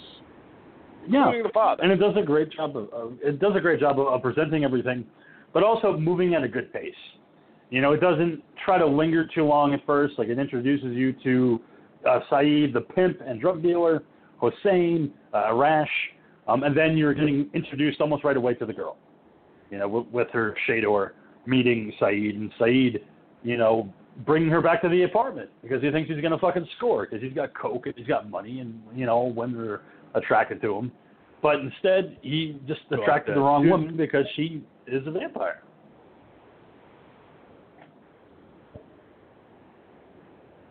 What were you going to say, Go? I was just wondering nonsense. Oh, okay. I thought you were saying something. I'm sorry. But yeah, it's that first reveal of her fangs and taking off his finger. I almost wanted her to feed it to him. I was waiting for it. It didn't quite happen that way, but would have been great if she just shoved that finger down his throat as she was biting him. Just that extra fuck you to Saeed. Yeah. No, again, I think what we're seeing, and how I'm looking at it, how I'm interpreting it. I got a couple minutes into the film, and then I decided to have a little wedding cake. Because I love it, and it tastes good. It makes all movies better. Yes, it does. So that being said, I started getting real analytic about the film, and like I said, thinking that this is all in Iran and everything. I'm like, okay, so what's our commentary here? What are we talking about? And as I'm seeing it, I'm thinking about this country as a Islamic-run region in which obviously women have to be covered whenever they're in public. Things like drugs and money and stuff like that, it's frowned upon. You're not supposed to put any of that in your body because it's an offense to God. You're never supposed to look at money in a way like that as anything other than what you need to feed your family and to help your community. So seeing a character like Saeed, he's a sinner. He's like the ultimate of sinners. And again, looking at the film from being that it's this perspective that they're giving us, it's showing us how the Western civilization, how we here, us Americans, and how the Europeans have affected the Middle East. We're going to see later in her room pictures of Madonna and other Western symbols Michael Jackson. of popularity and stuff. Michael Jackson, some of the music she listens to. All of these are things that, again, not knowing, I'm thinking all of this is in Iran, so I'm thinking that this is all going to play out in some way. But, I do like what she was doing with this, and I like how she was painting this picture. So, but yeah, I saw what was almost, like I said, an American infection in a way, affecting this culture completely. And he, as the sinner, needs to now be killed. I'm thinking that this is your typical anti-hero type of vampire character. Well, the teeth popped out, and literally I texted my buddy, and I was like, oh shit. I go, she's a fucking vampire. I didn't see that coming. And neither did Saeed. No, he didn't see it coming. But he's a sinner, like you had said. Plus, he had taken the car from Arash, who had worked 2,000 some odd days for, and Saeed took it as payment for what Hossein owed him. He's like, listen, your dad's never going to pay this off. So I'm just going to take your fucking car and then be done with it. And you're cool. We're straight. So we'd Arash to steal earrings from Shada. These diamond earrings. He's going to give it to Saeed, and somehow that's going to square it up so he can take his car back. But luckily, the girl took care of it for him. It's almost like she's an avenging angel in a way, without even knowing. Because now Arash is able to get the drugs and the money and the car because Saeed's dead. So now he's going to be able to make extra money dealing drugs. He's got his car and he's got everything that he could possibly need, except he doesn't really know what fucking Dracula looks like, which I fucking loved in a way. The fact when he goes to the Halloween party that Shada's holding, and he's supposed to be Dracula, but really he's just wearing eyeliner and he has a top on his cape. I adore his costume. This is what he thinks Dracula looks like. Minimal. He's not even wearing fangs. He's not even wearing fangs. I loved it. That was his interpretation. In your mouth. But he's given maybe a pair. They don't have that shit in desolate Iran where they live. He was given a pair of fangs. The other guy shoves the fangs in his mouth, but he didn't want to wear them because it's hard to talk with them in your mouth. How are you going to make your dealings? It's really trying to say, hello, I am Count Dracula. Would you like empathy? But it's also one of those things where, if you've ever been to a Halloween costume party and you have that one guy that has to constantly fucking explain what he is. By the way, guys, this is what I am. It's oh, okay, cool. Great, got it. Moving on. I don't know. I was a polar bear. And I was molested. I was molested by the Flash. You were. You totally were. But I absolutely was. I have photographs to prove it. But what I was going to say, though, years ago, I think back in 2011, we went to Brussels in Belgium, and one of the nights that we were muscles in Brussels. Did you see a statue? What's that? Did you go no, to I don't even know if it was statue there at with that me? time. Was it there then? No, the answer is no. So whether it was there or not, the answer is no. But anyway, one night that we were there, we went to like one of the, in Brussels, they have all kinds of, those crazy Euro nightclubs that like open at 11 and go till sunrise, and like we were like, all right, well, as we plan our trip, like, well, this night we'll go out and party, and we'll go to like a fucking crazy ass club and whatnot, and we did. And I went into the bathroom, and I'm stupid American, of course, but went into the bathroom and waiting in line to go to the bathroom, and like some dude starts like whispering in my ear, like, I had no idea what the fuck he was talking about because I'm a fucking American. And I'm like, had been drinking and whatnot, and I'm like, like getting fucking hit on, like what's happening right now? And then like I realized in hindsight that he was trying to like fucking sell me drugs, but I had no idea what he was fucking talking about. Missed opportunity, if you will. Well, that or he wanted to suck your dick. It was one or the other, man. Yeah, I know. So either way, it's a missed opportunity. No,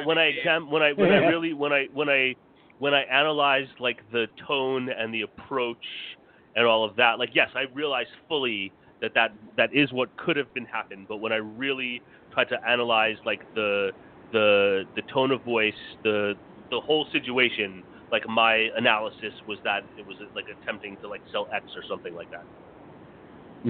Oh. That's what they're doing. I mean, it was one of those big oonch Euro clubs with lasers and lights and smoke, and really fucking intense night, So.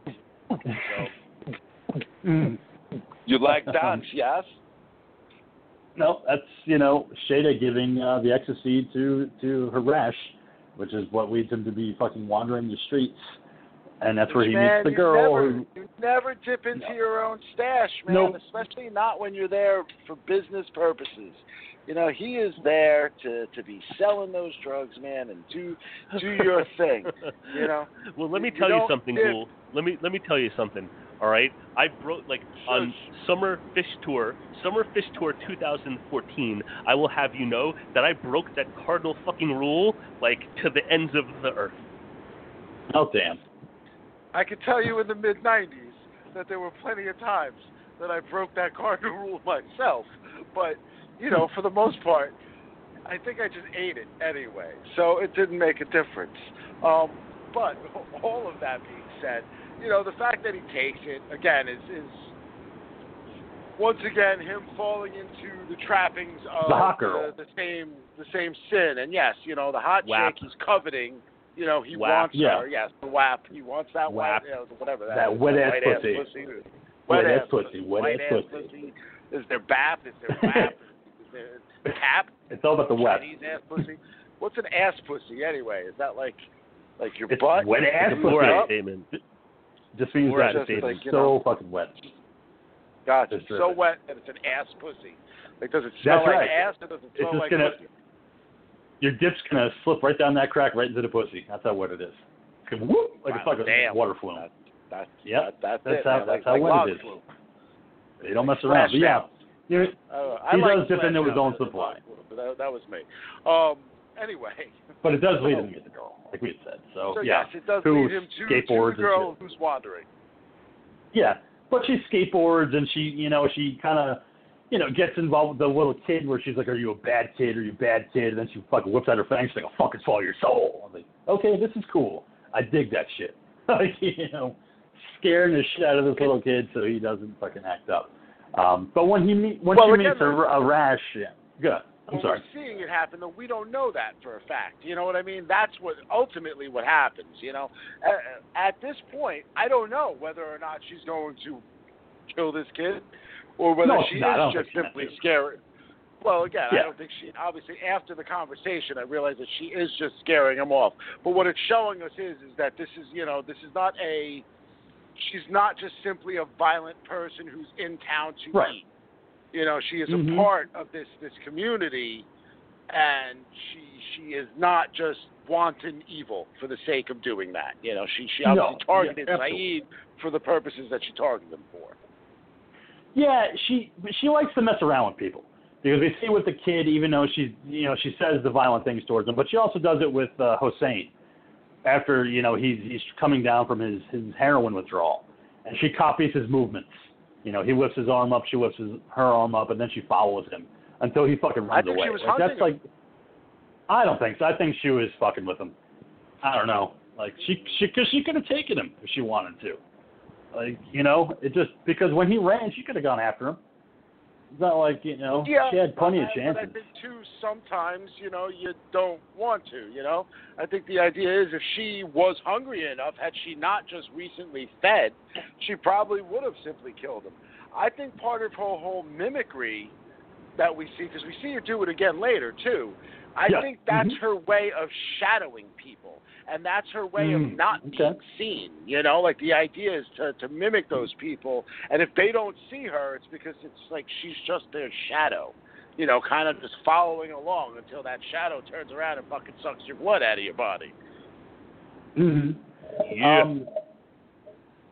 With Arash, she has this weird, she develops, I should say, this romantic involvement with him that's not physical in any way, shape, or form. When he tries to make it physical, at least with a kiss anyway, entangled. She says that, she's done bad things, and he shouldn't be getting involved with her, even though he just pierced her ears. Get the fuck out of here, So it's bad city, you don't belong here, you're better off. And then she also develops a relationship with Addie, the prostitute that was working for Saeed, and kind of helping her in a lot of ways, especially with Hossein at a certain point. So I thought they had a good relationship, but I think Addie prefers to be alone, and just doesn't have a way out. But you would think with Saeed dead, she could just move on. But for some reason, she kind of sticks around in Bad City and just, remains doing what she's doing. Well, she's still a hooker, no matter what. She's still a sex worker. It's what Without she does at this point. She's freelance now. She's a hooker. So now you can hope that she's freelance, but she might not know how to score without that person at this point. There's an entirely lifestyle change. It's an entire lifestyle change at this point. Well, the interesting thing I found is when she first runs into Arash in the streets there, and he's high as a kite on the ecstasy, and he's got that trip conversation type thing going on, man. One that, I've been through many a time. I know the Dean has been through many a time. You kind of have these wandering thoughts as your synapses are firing and all kinds of things, and you're making connections to shit that you don't normally make connections to. It's funny that he introduces himself as Dracula, and for a split second, for me in this film, I'm thinking, is this movie going to be a film in which she doesn't know that he's not really a vampire yet? Like one of those, because maybe because of the way he was talking about things, maybe she felt like he was a vampire like her. Here's a kindred spirit like her, and she thought she might be the only one. The one thing we don't get in this film that we get in a lot of other vampire films is transmission. We don't understand how vampirism works in this world. We don't know if she's the only vampire. Is she even a vampire? We call it a vampire because it's just the most familiar thing we can associate to what she does. But we don't see anybody rise up from the dead. We don't see any of them come back. So, we don't. I know that when I came away at the end of the film, I'm not exactly sure how vampirism works in this particular world. No, they don't explain. And I like the fact that they left it ambiguous. That you're not really given an explanation. It works. Like I don't need a backstory on how the girl became a vampire. I like the fact that she's alone. I like the fact that she has no equals. She doesn't have a gang. She's a female by herself who, again, like the title suggests, she walks home alone at night because she can, because she has no fear because she's a vampire and can kill. And it's just, I like the fact that they're showing you a female for once, not a male vampire. It's a woman who might not be completely in control, and she might be alone, but it's still a vampire, and it's a female. So I gave it that much credit, Well, I mean, there was that other film with, was it Byzantine, I think it was, or Byzantine? Cersei Ronan, or whatever her name is, and the chick from Clash of the Titans, Gemma Arterton. Okay. I'll get back to that. That's one. another one.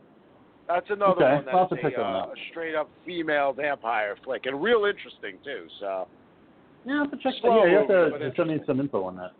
I'm gonna check that out. But we also because we also, like I said, we've been dealing with heroin addiction in this movie as well with Hossein, and Arash has had enough of Hossein's shit, so he gives him the cat that Arash found in the beginning. He gives him some money and says, "Get the fuck out of here, with your fucking heroin addiction. I can't help you anymore." Byzantium.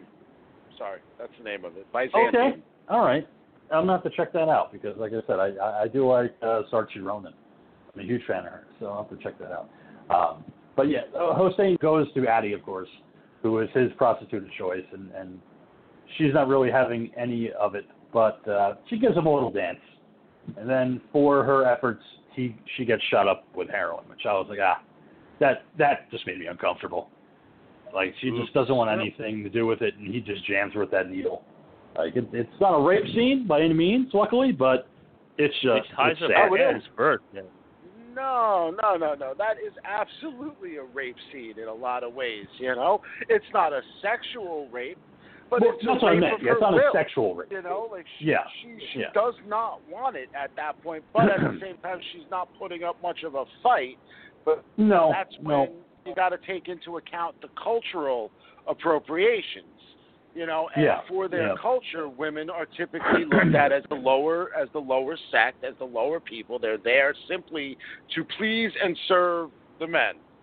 So it didn't strike me as weird that she didn't fight back. I didn't even really take it as in she didn't fight back because she really wanted the heroin or anything like that either. I mean, obviously, look, we can understand through the character's conversations that she has used with him before. But, again, with her just adamantly saying no, but really not fighting, it just, again, it's that.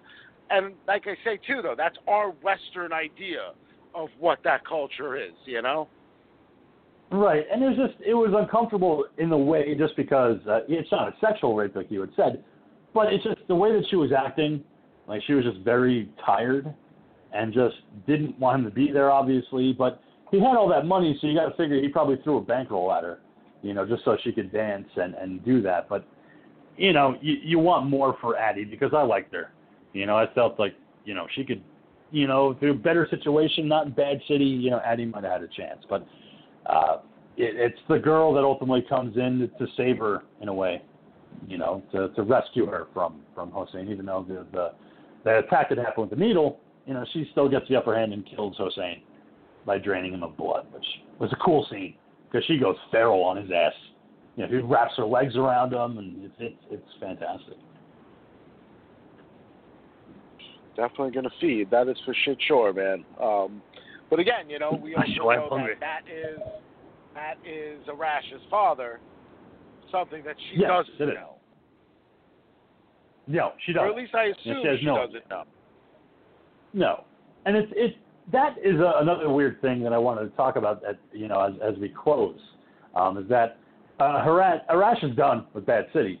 And he's just like, he goes to the girl's house and says, we got to get the fuck out of here. Let's just pack our bags and go. And I like the fact that she doesn't quite want to go. Like, she's not like, yes, let's go. I'll pack all my shit and we'll be gone. Like, no, she hesitates. And she takes her time, and it's not a big rush. Whether or not that's for the reveal of the cat, so that Arash knows that she had something to do with her dad's death or not, I don't think so. But I just like the fact that she's not immediately following him. And like we just talked about with women in Iran, who have to be subservient to men, she's not. Which is another thing I appreciate. No, I mean, she's definitely the symbol of independence. I mean, it's right there in the title. She walks alone. You know, she doesn't need a man to protect her in any way, just the opposite. She is the attacker. But yeah, you know, I think that's a 50-50 mix on that, though. I think part of it is to slow it down for the reveal. The other part being is that, you know, like this guy just came bursting in. He's all ready to go. It kind of came out of nowhere. She's not understanding the situation, and she's taking her time to kind of grasp a little bit of what's going on. For sure, especially because, you know, she exists as this kind of loner stalking the streets at night for her prey. But obviously, through this whole story, there's been some kind of connection, obviously, with what's his fucking name, Saeed, and Arash. Oh no, Saeed was the drug dealer. My bad. Yeah. Correct. But there's been this connection, you know. But she traditionally, obviously, because of her, you know, predilection for biting people's necks and drinking their blood, you know, lives a life of solitude. So there's also big decisions to be made on her end.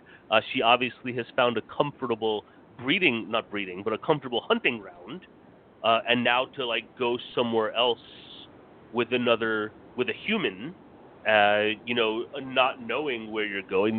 These are big decisions to consider. Yes, and again, though, not knowing her backstory, we don't know how often does she move around. How often does she have a human companion, similar to like, you know, like the characters that we see in Let the Right One In and stuff like that, a Redfield, so to speak. You know, you know, which, you know, the other thing that I'm wondering too, and I kept feeling like, all right, if she perceives herself as darkness, which I do think she does because she lives in the night, the scenes that we kept seeing of Arash walking into into that tunnel, into that hallway, coming out of the light and coming to darkness, you know, it could be perceived as two ways. She kept having that as a dream. Now, was that a premonition that he was going to eventually come and kill her? Or, you know, is that her seeing, you know, his step out of the light and into the darkness to join her and to be her companion, you know? But now the big question is does she turn him, you know, this way that they can be together forever? Or is it going to be one of those where, you know, like we saw in Let the Right One In, where the human companion stays until they're no longer capable of being of service and said vampire needs to find another, you know, suitable replacement? Yeah, it's interesting that you brought that up because of the fact that I don't necessarily know if she would turn him to make him a vampire as well, because I don't think that she really necessarily needs him, you know, and it's also another one of those things, again, where, you know, you can't even really say it's a romantic relationship either because they don't have any intimacy throughout the entire film. You know, it's pushed back by her. You know, I'm bad. You know, you're not supposed to be around me. You know, she avoids biting his neck when she had a perfect opportunity to do so when she first invited him into her apartment. But yeah, it's a weird thing. Yeah. I think the fact that she doesn't bite his neck there, and you know, there's moments like the ear piercing and stuff like that. Yeah. Those are our moments of intimacy between the two of them. You know, those are intimate moments. That is her version of intimacy. You know, I see this as a romantic film. These are two people that are coming together. What I always find interesting, and you know, I know it's the Dean's favorite movie series, the Twilight series. But, you know, what's always funny. What's always funny is the whole vampire dynamic of the vampire being in love with the human, but the human wanting to be turned into a vampire to be with the vampire. You know, everything that the vampire loves about the human has to do with their humanity, with the fact that they are alive and that they're living and they're breathing and they're warm and they have all of these feelings and a soul and all these emotions. The second you take that away from them and turn them into you, now there's nothing there to love anymore. And I think the perfect example of that is when you look at Interview with the Vampire. You know, the relationship between Lestat and Louis, and how that develops. It becomes bitter, and it becomes, you know, two guys that just, you know, at one point were very close, and then, you know, now it's like they couldn't even fucking bear to even exist around each other anymore. Well, then you have Kirsten Dunst, who shows up as the fucking bitchiest goddamn vampire ever. Well, she was a child vampire. That's the problem. We see what child vampires do in Twilight, too, okay? They're fucked up in that realm as well. Yeah, I know. She could have been that. She could have been that character. It just causes pain for people. But, no, she just, you know, she got the bad end of the stick in that movie, too, though. That Kirsten Dunst's character. That was fucked up, man, that well scene. Yeah. Yeah. There was just no way around that. It was terrible. But yeah, as Arash and the girl drive off together, I do like the fact that they added that one moment where he pulls over to the side of the road and he's just like, fuck, like, you know what, you know, obviously she had something to do with my dad's death. I kind of love her. What the fuck am I going to do? Like, you know what?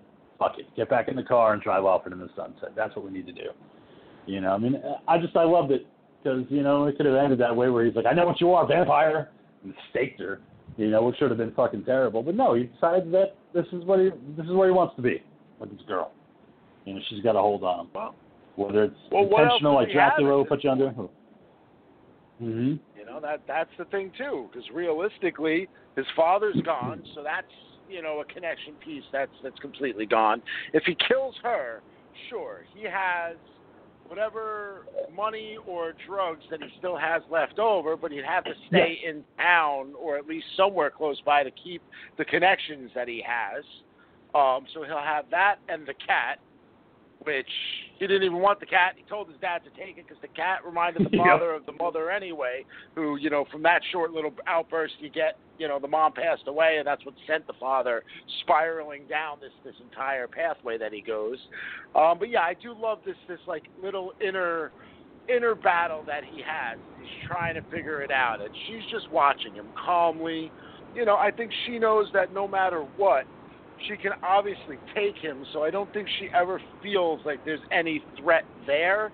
But I do get from her facial cues, I do feel like you get a twinge of sorrow if he does make the wrong decision to try to either kill her or end it or whatever it is. I think she would actually feel bad about having to kill him because that's the only decision she can really make in that situation. She would have to take him down. No, plus he's not inherently bad, and that's typically who she hunts, are bad people. And Arash, aside from stealing the earrings, he really hasn't done anything terrible. So I think it would be very difficult for the girl to kill him. And again, though, in a Muslim society, theft would be loss of hands, you know, that kind of deal. Yep. So, and that's what I thought they were really going with the film. Like when we saw him steal the earrings earlier, I assumed that was going to come back. That character doesn't even come back, man, which is a shame because she was really good looking. Shada was so hot. That actress who plays Shada, oh my god. Yeah. There's and the director played her friend, the one that wore the skeleton makeup. That was Lily Ana Amirpour. So that was her little cameo. Cool. And she did all the skateboard scenes because she's a skater. I do know that there's a prequel comic that gives you the backstory of the girl. It's not through any of the major comic book companies. It's like a graphic novel type of deal. So if I can find it in any way, I'll let you know. Yeah, I'll definitely like to check that out because, like you, I love this movie. You know, I have to see if I could buy a physical copy of it because I know it's on Shudder, but I'd love to have a physical copy of it. I liked her work so much. I went and actually purchased on digitally. I got the Bad Batch, which is another one of her I heard films, that's good. Yeah. Which seemed like it had an interesting concept, and I like some of the people that are in it. So I'm looking forward to checking that one out. And I know she's tapped to direct the all-female remake of Cliffhanger. So sorry, Dean. What? That they're remaking Cliffhanger. Yeah, she's going to direct the all-female Cliffhanger. Did we see Cliffhanger in theaters together? I mean, I saw it like 3 times in the theater, so it's possible. Yeah. I can't remember if we were friends everything. yet at that time. Was that 92? No, we though? definitely were, man. 93. Okay. 93. It's like it was borderline. close, man. That's like that close period. Yeah, it's close. But like, you know, that film at that time, that was like a kind of almost like a comeback film for Stallone. Fuck yeah, it was awesome. And I remember loving it at the time. I haven't seen it in years. Yeah. Well, look, aside from the fact that I'm obviously a big Sylvester Stallone fan, when it comes to action movies, I've also always been a fan of action movies that take place in like a natural setting, like snowy mountains is a perfect example of that. So, you know, this fit the bill, and it was exciting and fun, and Stallone was back after like a series of films that were not that good. And it had a great score and great action and performances and an excellent villainous performance from Lithgow and Michael Rooker partner in Michael Rooker. You know, so and a fantastically suspenseful opening sequence as well. Like that movie wastes no fucking time jumping out of the gates. I have not heard anything about a remake. But yeah, she will be directing it. It's going to be a female-oriented reboot of Cliffhanger. So that's all I know. I mean, there's no Cliffhanger reboot. Here we have it. So, oh no there shit! It is. She also directed an episode of Legion. She directed Chapter 10 of that. So I have to, I look forward to going back and seeing it. That was an episode I enjoyed. I still have to finish that damn series. I love that fucking series so much, man, but every time I end up, like, getting back into Season 2, and then I start where I left off, and then I'm like, oh, fuck, I'm so lost, because every episode is like a fucking LSD experience. So then I'm like, all right, let me go back a few episodes. And then I go back a few episodes, and I'm like, oh, I remember all this. Then I shut it off, and I don't go back again for like fucking 3 months. Yeah, I did Season 1 of that, and I didn't go back. Not because I didn't like it. I just found other things to watch. But as we're closing out tonight, boys, that was A Girl Walks Home Alone at Night. But next week, it is my pick. So I decided back in 2017, we covered the first Hatchet, Adam Green's Hatchet. I loved it so much that back in 2017, when he rebooted it in a way with Victor Crowley, I knew that was going to be eventually one of my picks. Victor Crowley. So next week, 2017, Victor Crowley, directed by Adam Green. We're going to be discussing it. So, yes, we're going back to Honey Island Swamp. Kane Hodder, Victor Crowley, Adam Green. And I'm looking forward to it. A lot of blood. A big messy guy. What was it? Hatchet? Victor Crowley. No, Victor Crowley. Victor Crowley. Okay, I got you. Yep, I just sent the link in the group chat, so you have it. It's available on Tubi. So, free copy. I have a physical copy of it, but if you don't, I hooked you up. So we'll talk about Victor Crowley next week. All right. So, Dean, thank you so much for joining us tonight, and we will see you back here next week for Victor Crowley.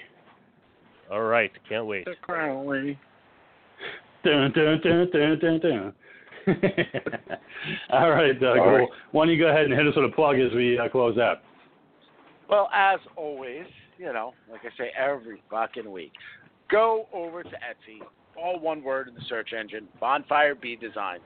The Ghoul Girl is working on making all kinds of stuff. There's a whole new batch of things that are about to go back up. Again, bracelets, necklaces, gemstones, pendants, all handcrafted jewelry. She works her ass off to make it. She loves getting it out there. She loves knowing that people are wearing it. And again, a happy Ghoul Girl means a happy ghoul, and I think that's what everybody wants, because otherwise I'm miserable, and then I don't talk. Maybe that's what everybody wants. I don't know. No, anyway, we want you to talk all the time. Go to Etsy, all one word, Bonfire Bee Designs, and stay scared, everybody. Stay scared. All right. Thank you guys so much for listening. Don't forget to look us up on Facebook, on Instagram. We're there all the time. I'm always posting something. The Ghoul and the Dean are always posting on Instagram. It's a lot of fun.